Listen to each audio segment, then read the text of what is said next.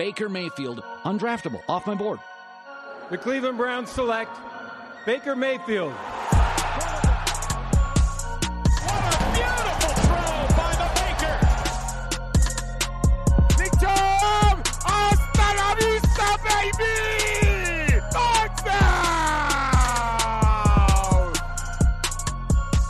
Welcome in, everybody, to your Friday edition of the OBR Film Breakdown. Last week's travel for your host here, Jake Burns, was a little inhibitive to me keeping the normal schedule I usually do, which is visiting with John Colosimo on Friday. So had to pre-record a lot of stuff, and we get back to our roots here. I want to bring in John in just a second. We're gonna talk about a couple of fun topics. One not even remotely related to your Cleveland Browns, and one is very related to your Cleveland Browns. So we are going to do that in a minute. I want to remind you of things that have happened this week. We had Peter Moses from Blue Wire on yesterday talking about Brownstown, some of the different aspects of that fun podcast journey that he did with Andre Knott. I had Andre on a couple times, but I want to get Peter's opinion too, because he's a huge Browns guy, and he did a lot of the work behind the scenes for the production, which was so good. So really enlightening stuff. And then he shares some of his opinions on what happened in 2021. So check that out.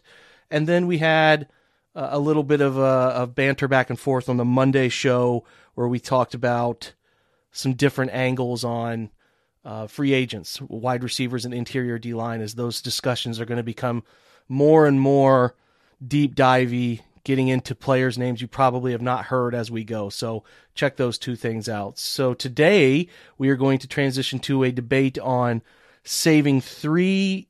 We're going to do five. Was it five? I think it's five, maybe six. I'm going to welcome in John Colosimo. You know him, as we do every Friday.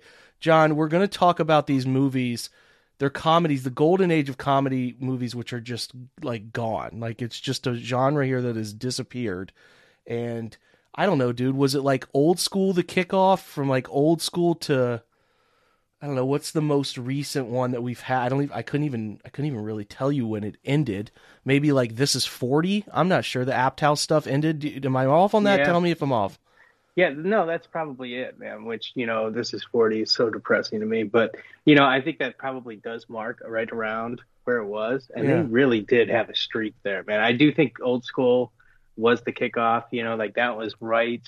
God, that I was remember so seeing funny. that for the first time. I was in basic training when they released it. So I went over a soldier's house or whatever in I don't think it was basic electronics. I think it was SATCOM training. I went over somebody's house, watched this thing on like a 20-inch TV, and A fatback TV. I spit, take, laugh, like I could not control myself.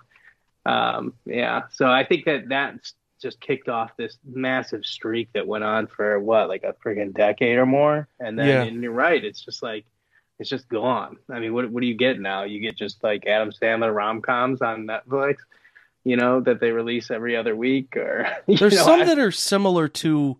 They've tried to recreate it a little bit. There was something that Jonah Hill's sister was in, Benny. I cannot remember the name of it. That was out recently. That felt sort of like a version of Superbad, like a modern version. Hang on, I'll find this as we got cell phones up in front of us. Old School came out in 2003. You can tell John and I are not aficionados here, but we're really trying our best to get this right. I'm trying to find what the name of that. What's Jonah Hill's sister name? Benny Fowl. I don't know, man. I suck at this. Let me get the computer going. We're doing this in real time, so. You can make fun of me if you want, but this movie was pretty good. Jonah Hill's sisters, Beanie. I'm saying Benny, it's Beanie. I hope some of you aren't laughing too hard. Beanie Feldstein. I had no clue until after I watched that movie they were related. What is the name of it? We're gonna get there, John. I don't know if you watched it. Booksmart. It was called Booksmart. It was actually pretty good movie about certain kids getting into colleges and wasting your high school experience on studies when like all the perceived idiots are also going to the good schools too, and you've wasted your entire career trying to be perfect academically, and And anyway, it's a good one. Watch that one if you can. But anyway, here's the thing that was thrown out. You could pick. We picked 6. I think there were 6 that we picked. So I'll go through these, and I'll let you pick your 6 and sort of quickly justify them, and we'll talk about it. Grandma's Boy, which is Grandma's Boy. If you have never heard of it, I'm gonna try to be quick with the type here. Grandma's Boy is an '06 movie. Obviously, Adam Sandler and his gang. Pretty funny. The Hangover, we all know The Hangover. I hope you've heard of The Hangover by now. I think Hangover was what year? 2009. God, that feels like yesterday. Hall Pass is another one. Hall Pass is Owen Wilson and Sudeikis. That was 2011. Horrible Bosses, the first one, another 2011 movie. Due Date, I could not remember. I couldn't remember that one. Oh boy, I immediately tossed that one out. That was Robert Downey Jr. and Galifianakis in that one. Dodgeball, don't need to cover that again. Dodgeball might have been pushing the 2004. 2003 was old school. 04's Dodgeball. 21 Jump Street, really good. 2012. The Longest Yard, kind of a random fit, but was pretty funny. This is the Sandler version. I did enjoy it. 2005. Pineapple Express. We know much about Pineapple Express. James Franco's career has gone off the rails, but 2008, Role Models. Role Models came out also 2008, a great year for movies. I think Superbad was 2008 too. That might be right. Superbad was 2007, my graduating year of high school. Talladega Nights. Talladega Nights came out. What year did Talladega Nights come out? That's got to be like 06 or something. Yeah, I think it was 06. If I could spell Talladega right, that would help. 06, you're right. And then Wedding Crashers. So that was 05. Of these, we'll get into our 6 we keep, but what one do you quote the most in your daily life? Like, if you just, like, you're with your friends or you're hanging out, what of those movies do you quote the most? Because there's quite a few that are pretty good. Of these ones, crap. Probably Dodgeball, and maybe Role Models. One of those two. Role Models is so underrated. It's so good. So good. Step Brothers is my wife's favorite. Absolutely loves it. I will say, I quote, and I don't know if it's correlated to like when I was coming out of high school anyway, and we just watched it and it was so relatable, Superbad. Like, there are infinite Superbad quotes that are in my life. Talladega Nights has a lot of them, but they're almost all kind of corny to me. I mean, it's a funny movie, but they're like, but Wedding Crashers too, man. Wedding Crashers hasn't aged very well, but like, it's got a ton of them. Like, what is it? Rule 76, play like a champion, no excuses or whatever. There's a ton of those. Yeah. So Vince Vaughn is like a quote machine. Like he was on that roll there with those movies, and he is definitely like, I'm a sarcastic asshole. So he's a quote machine for me. Yeah, great. He's probably the pinnacle. I mean, Farrell's pretty damn good, and I think it's got to be those two. Vince Vaughn and Farrell are the guys that stand out above all else. So we'll pick 6. We'll go one. I'll let you do your list first. Go ahead. Kind of walk me through them. All right. So Hangover, I think that just, that was one of those ones that really just smacked you over and over, like laughed the whole way. I got Hangover, Dodgeball, Napoleon Dynamite. That is another one. My buddy got this weird movie. This is when Netflix was all mail by DVD. We're in Germany in the Air Force, so that was like super popular. Burn them and send them back, whatever the case. So he gets this weird movie, Napoleon Dynamite, and I like quirky, weird comedies like that anyway. So yeah, that I can understand if that's not everybody's cup of tea. Role Models, Pineapple Express, and Wedding Crashers is where I'm at. Okay, what's your hardest to leave off? The one you had a hard time not putting in your list? I think it's Grandma's Boy. To be honest, I enjoy it, but it's silly. It's a very silly one, but that would probably be the one that was closest to sneaking in. Napoleon Dynamite, $400,000 budget and made $46 million.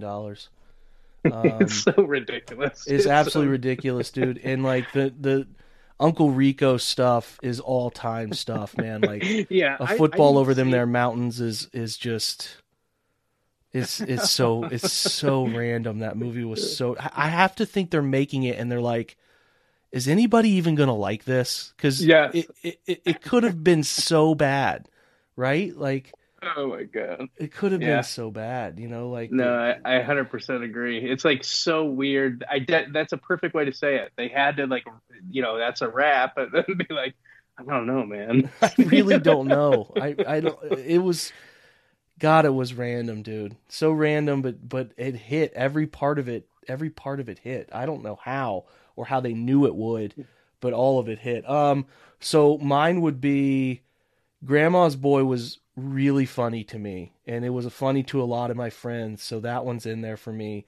I felt like The Hangover was a mark of like the next phase of comedies after the early portion, like the 03 to 07 era, and then you got like Bradley Cooper, and that was like the first time I remember Galifianakis and how funny he was with Carlos and the whole baby thing. Like, it was really good. It launched a bunch of people, I felt like, that you kept seeing in those movies, right? So I liked that one. The second and third editions were rough, but the first one was really funny. It's hard to leave off Dodgeball. I'm not a huge Horrible Bosses fan, a Due Date, whatever. It's hard. I think the one that's hardest for me to leave off is Napoleon Dynamite because it was so damn funny. But Pineapple Express is like peak. It's just peak everything, man. Like, and it's so rewatchable funny. Like, we've watched it lately, and it's just so damn funny. It's great. Role Models to me with Little Ronnie, and like everything about Role Models, like the what is it? I don't know if they call it cosplay. What's the name of the thing they do? Layer or whatever. It's just like a role playing thing. I don't know. Yeah, that was. I don't know why people don't consider that more highly. Like, that just makes me laugh so hard. Oh, there's so many good one-liners, like Paul, and it's peak Sean William Scott. He'd come off of all of those American Pie movies, and this role, and him and the chemistry he had with Paul Rudd and what's her name, Jane Lynch, where she's got the hot dog in the office, or it's not the office. I think she has it at the gas station. Can't BS a BSer. Like, dude, those scenes, I do not understand how they kept it together, even if it took 30 takes. The way she delivers it is so funny. But that movie is so rewatchable and funny to me. It's really good. But Superbad is right there, 1A, 1B to me to Pineapple Express. Superbad is, at least for me, it was like, I know that Jonah Hill was in other things. I think he was in Old School, wasn't he? Didn't he have a brief little cameo in Old School? I think he did. Maybe he didn't. I can't remember. He had some early cameos and things where I'm like, that's interesting. I feel like he did, but I could be wrong. But like that group, when they introduced all of those guys together, and the McLovin and the, drawing, what types of foods are shaped like it's like, dude, I'm telling you, that movie I quote nonstop, and I don't know if it's just my friends or it's a mark of the time. I don't know, but that movie is constant quote worthy. So those are mine. So Superbad, Step Brothers, Pineapple Express, Role Models, Hangover, Grandma's Boy. Napoleon Dynamite's tough to leave off. Wedding Crashers it's really good, but it's just the premise is so goofy that sometimes I can't really totally get behind it. That's the first exposure to Bradley Cooper I can remember. That's oh yeah, I think it was. Yeah, I don't think I'd seen him before that. When he was Zach or whatever they called him. But yeah, I just want to go through those because it's such a. You posted it today, and I was like, man, this is such a good topic because it marked like 03. I mean, you're a little older than me, but 03, I'm in high school, and it's all really, you start to understand all those jokes, and it's just, and they want so you to good. Take 3 out of this, like taking 3 out of this, there's just no way I'm making it to 3. It's impossible, and they left a few off too. I mean, old school should be in there, and I couldn't leave it off if it was right. Like I couldn't leave it off. Yeah. But the one that I don't think there's 2. Role Models and Grandma's Boy. If you have not watched those 2, I can't really encourage that enough. So get out there and watch them. We're going to switch over to Browns content. Before we do so, though, a quick little break from our sponsor.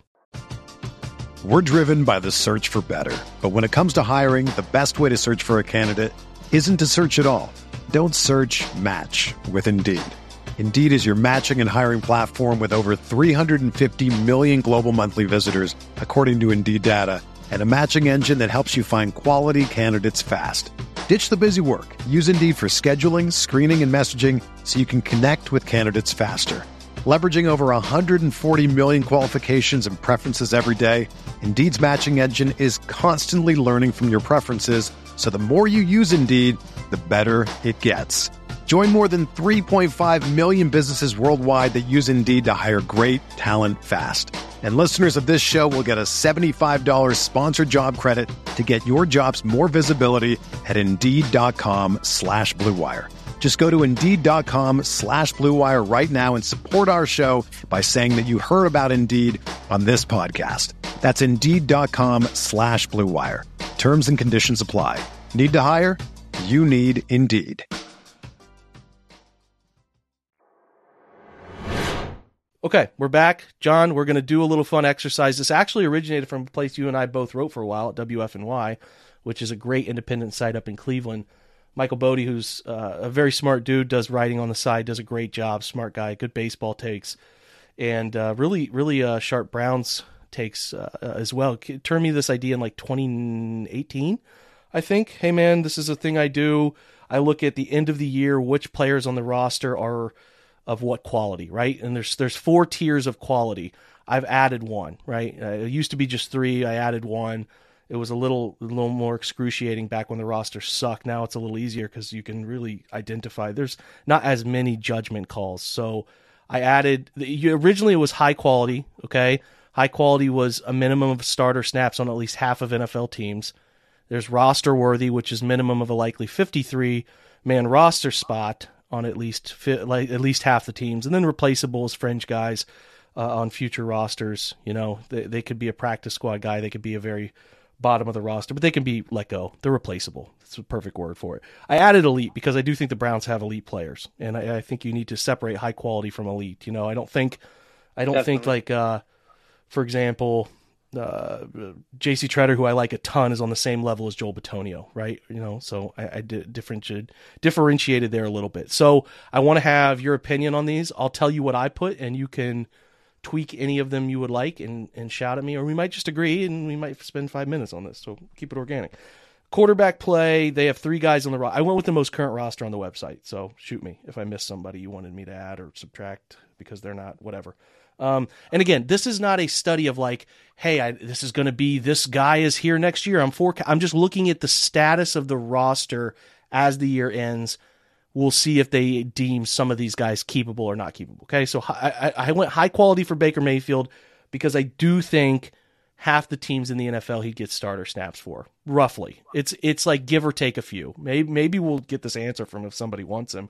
I don't know, but this version of Baker Mayfield, definitely some debate to be had, but last year's, it's certainly a fair argument to think half the team. So I went Baker high quality, roster worthy is Keenum, and replaceable is Mullins. I could be talked into switching those two or putting Nick Mullins up in roster worthy, but when he was on a practice squad and nobody really wanted him, it's hard to say he's a roster worthy player. And maybe you could argue that Keenum isn't either, but I feel like Keenum would be a backup on half the teams and they'd be okay with it. Not at the figure he's making, but that's at least my general feel about the player. Do you agree with those or would you tweak any? Yeah, I think I probably would flip Keenum and Collins just because it's hard for me to get around the salary, and I just don't find them to be that much different. Mm-hmm. And also, it goes into how I view the importance of backup QB, which I'm pretty low on personally. So I understand there's situations that pop up, and certainly coming off this year, that might be a little more glaring than it would be most years. Yeah. But I think that would be the only tweak, and it's not something I'd pound a table on. Okay, I could agree with that. I could see it. We did running back next. I did elite of Nick Chubb, high quality of Kareem Hunt. And elite is like you're in the top 5 at your position to me. Like you're really, really good. High quality, I put Kareem Hunt. Roster worthy, Dearness Johnson, Demetric Felton, replaceable, a bunch of guys. Like I view your fullbacks are pretty much replaceable across the NFL, unless you're juice check out in San Fran, a difference maker. Maybe even could talk me into CJ Ham in Minnesota, but Stanton, Janovich are replaceable, and then guys who are on the fringe. Even though I like John Kelly, I think he's got potential to be something more. We'll see. Trey Harbison and Dexter Williams are also names from the practice squad or fringe into the roster future deal. So I think Nick is pretty obviously elite. The data backs it up. Kareem, I think you could really try to talk yourself into that, but I think Kareem's like a top 15, top 12 back, and to me that's not really elite. It's pretty dang good. He's high quality. He could start on a lot of teams, but I just don't think he's quite elite. But I could come off that, and you could maybe even talk me into Dearness Johnson being high quality. Any tweaks there? No, this one I'm in completely agreement with here. I think you got it right. We got an elite guy. We got a very high quality guy. You can debate where it is, but I'm not going to be the one talking about having 2 top 5 backs. I don't really think that's the case. And that's not a knock on him. There's few players. Yeah.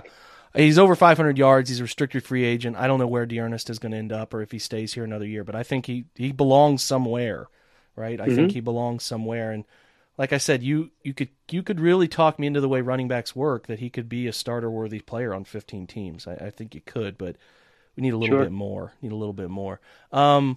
Wide receiver, obviously no elite players, high quality. It could be a stretch with the way Jarvis performed this year to put him as a high-quality player. I do think there are enough bad receiver units around the league that he would get starter snaps on about half the teams because some teams use 3 wide receivers far more than Cleveland. So I had Jarvis there still. Donovan Peoples-Jones, Anthony Schwartz as roster-worthy guys that would be on 53-man rosters on half the league pretty convincingly. And one you could argue with is Rashard Higgins. I put as replaceable Jamarcus Bradley, Ryan Switzer. I just like Higgins goes for 24 catches, 275. He's had these years of like, oh, maybe he's something, 500 and some change or 600, and then he's just kind of falls back off the face of the earth. And that to me kind of screams of a replaceable player, that he's a fringe wide receiver 4, 5, 6 on whatever roster you want to put him on. But I could be talked out of that. Do you have any of them there? No, I think you've got it right. I don't think this is Jarvis's best year, challenging year for the injuries and that kind of stuff. But I think that you're right in where you placed him. And some of these other guys are young and they're trying to figure out their niche in the NFL, and we're hopeful for them. But there's no reason to have them any higher than where you did. Demetric Felton could fit in. You had him at running back, but he could fit in just as well with DPJ and Schwartz, and we'll figure out with Schwartz. I'm after a rookie year, I'm not going to make any big things, but certainly I am very concerned about his ball tracking skills. And I'm just concerned that the football speed doesn't translate to the track speed. That is a thing that happens, and I'm just a little nervous that he doesn't seem to have that gear that I thought he would instantly display. And that doesn't mean he's not fast. I just thought he would be a little more now fast than he is. Maybe he's just got a lot of build up to the process, and that to me is a bit of a problem for what he's supposed to do really well. You know what I mean? So agreed. Tight end, I have no one in the elite category. Debatable here whether Austin Hooper is high quality. I think people are really fried out on him. I understand the pre-cut June 1st date and all that stuff. I'm on the belief that people were really happy when Austin Hooper was targeted, right? Like, oh, okay, throw it to him. And David also is high quality.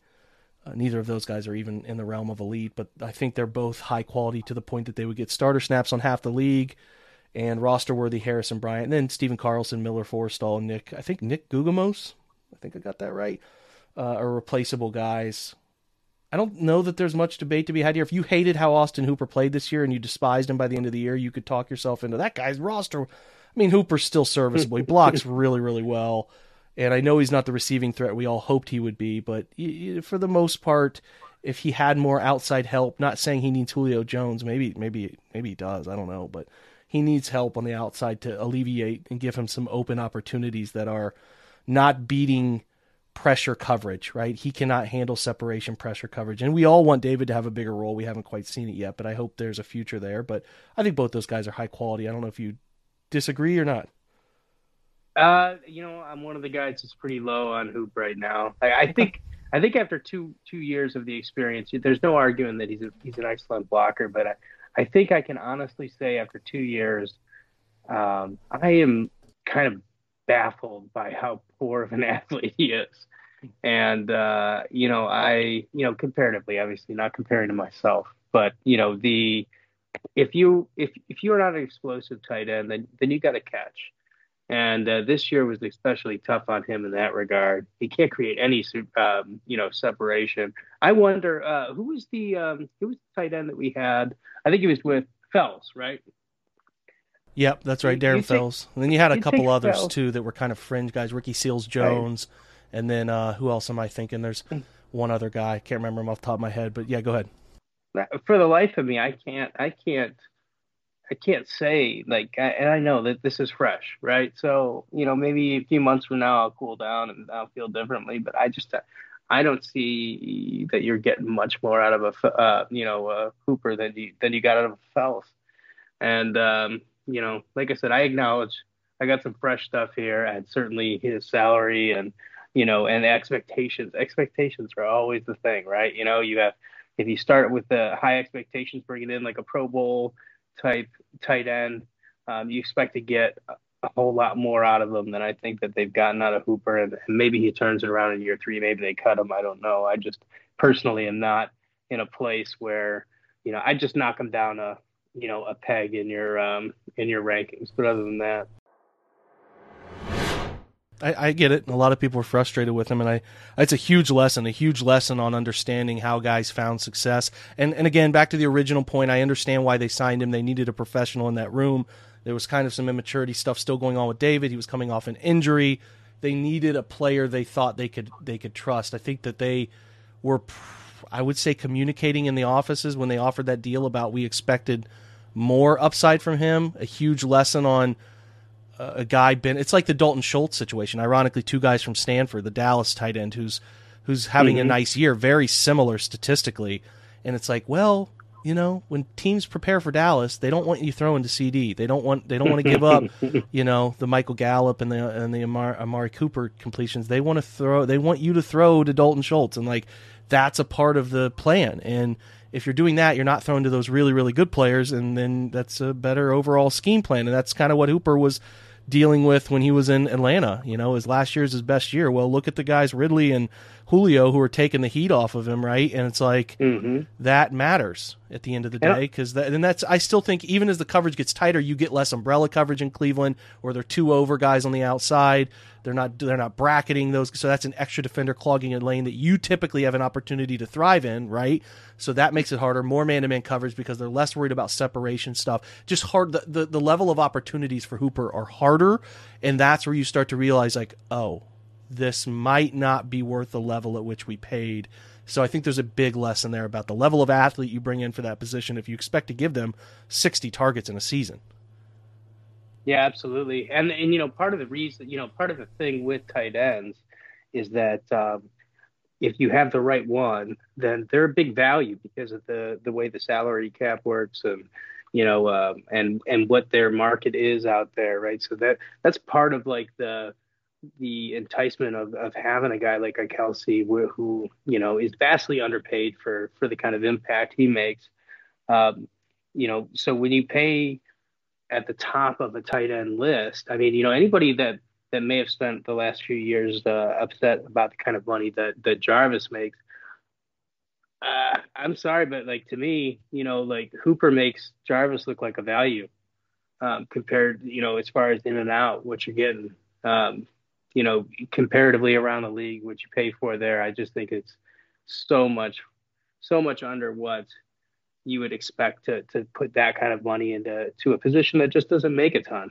So yeah, I'm with you. I think it's tough because both guys, you need to be, if you're not going to run away from people, you're not going to consistently separate, you got to catch everything then. You got to catch everything. Yes. And they didn't catch everything. And that's a big part of the frustration is if you're going to be a possession, air quotes, possession guy, you better damn well possess it. And they didn't possess it the way you could justify, well, He didn't really get any yak yardage, but he blocks his butt off and he catches everything in the general region. You can get by with that sort of shrug and statement, right? But if he's also dropping the football too. He's not as reliable. Then you start getting into what purpose does he serve, right? Consistently to threaten the defense. So we'll talk more about Hooper later in the offseason because there's huge decisions looming. We'll close on the O-line.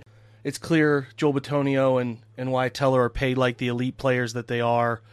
Guys that are top of the. I think Joel Bitonio had his best season, first team All-Pro for the first time. He's had All-Pros, but not first team. And then Teller's a pretty good young player. He's going to keep getting better, but they're paid like elite players. I think they are at the position. High quality is Treader. To me, he's a high quality center. Conklin, we'll see what they do with him as far as just talent evaluation goes. First team All-Pro last year. Some would argue whether that was true or not, but I think when healthy, he's a pretty good player, obviously. And then Jedrick Wills to me would look around the league at other teams' tackle situations. I know Jed is not a perfect player yet, but to me a very high quality player still, and plenty of room to develop. Roster worthy, Chris Hubbard, James Hudson, and Nick Harris I think are all roster worthy players for half the league. Hudson started to come out at the end of the year. Nick Harris, the Packers game was really fun. I like his to the point I've made about like I would be comfortable if they let Treader go and Harris was your starter. I think he's good enough. And then replaceable Blake Hance and Michael Dunn, good players. I like them, but are ultimately replaceable to me.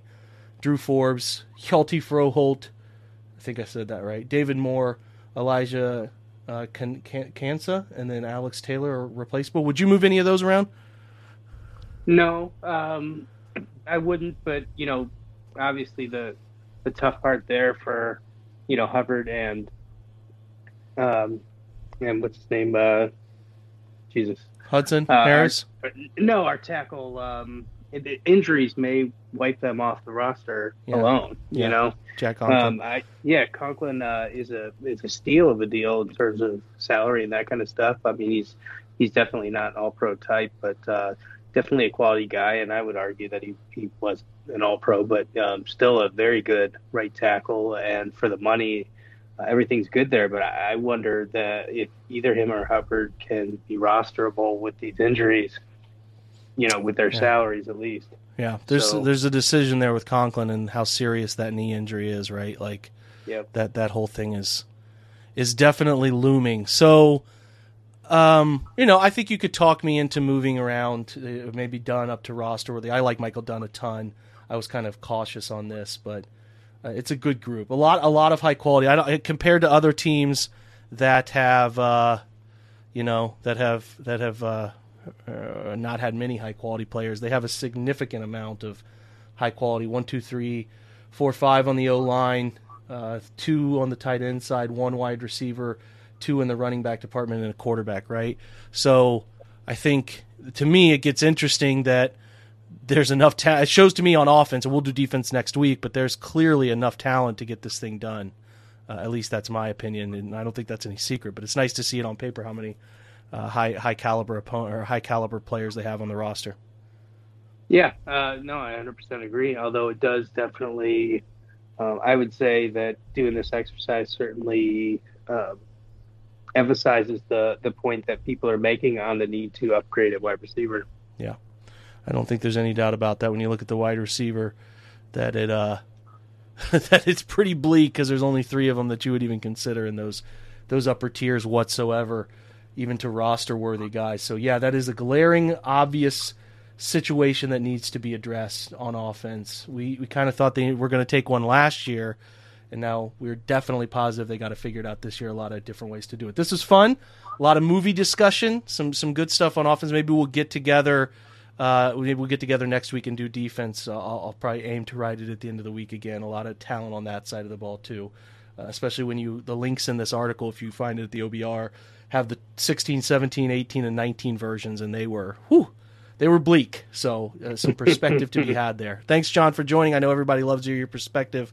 And all that great stuff. So we appreciate you, brother. Appreciate it, Jake. Had a great time. Thanks again to John for coming on today's episode. Always appreciate him spending his Friday evening, it's his Thursday evening, with me to put out a good show on Friday, one of the best of the year. I think is the Friday episode stuff. It's always been a blast to me. We'll keep doing them as long as John finds time. He's got a couple little ones at home, and that can be a challenge in and of itself. So we'll try to keep meshing schedules as best we can. Thanks to you guys for checking out all the episodes this week. We'll have a mock draft over the weekend, a live one that I'll do with a guest. Not sure who the guest will be yet, but we'll figure that out on the fly. It's time to mock draft quite often. We're going to do it a ton. We'll see what happens. In terms of how these rankings shake out and what the wide receivers look like. I'm just getting into the film study of all of it, so there's a lot of moving parts going on there, but I think it's fun to do this at the early portions and then see what happens closer to the draft to compare. So anyway, thanks for today's, checking out today's episode. Thanks for supporting the OBR through the Twitch, the website, or this pod, and I appreciate you guys so much. Have a great Friday, and go Browns.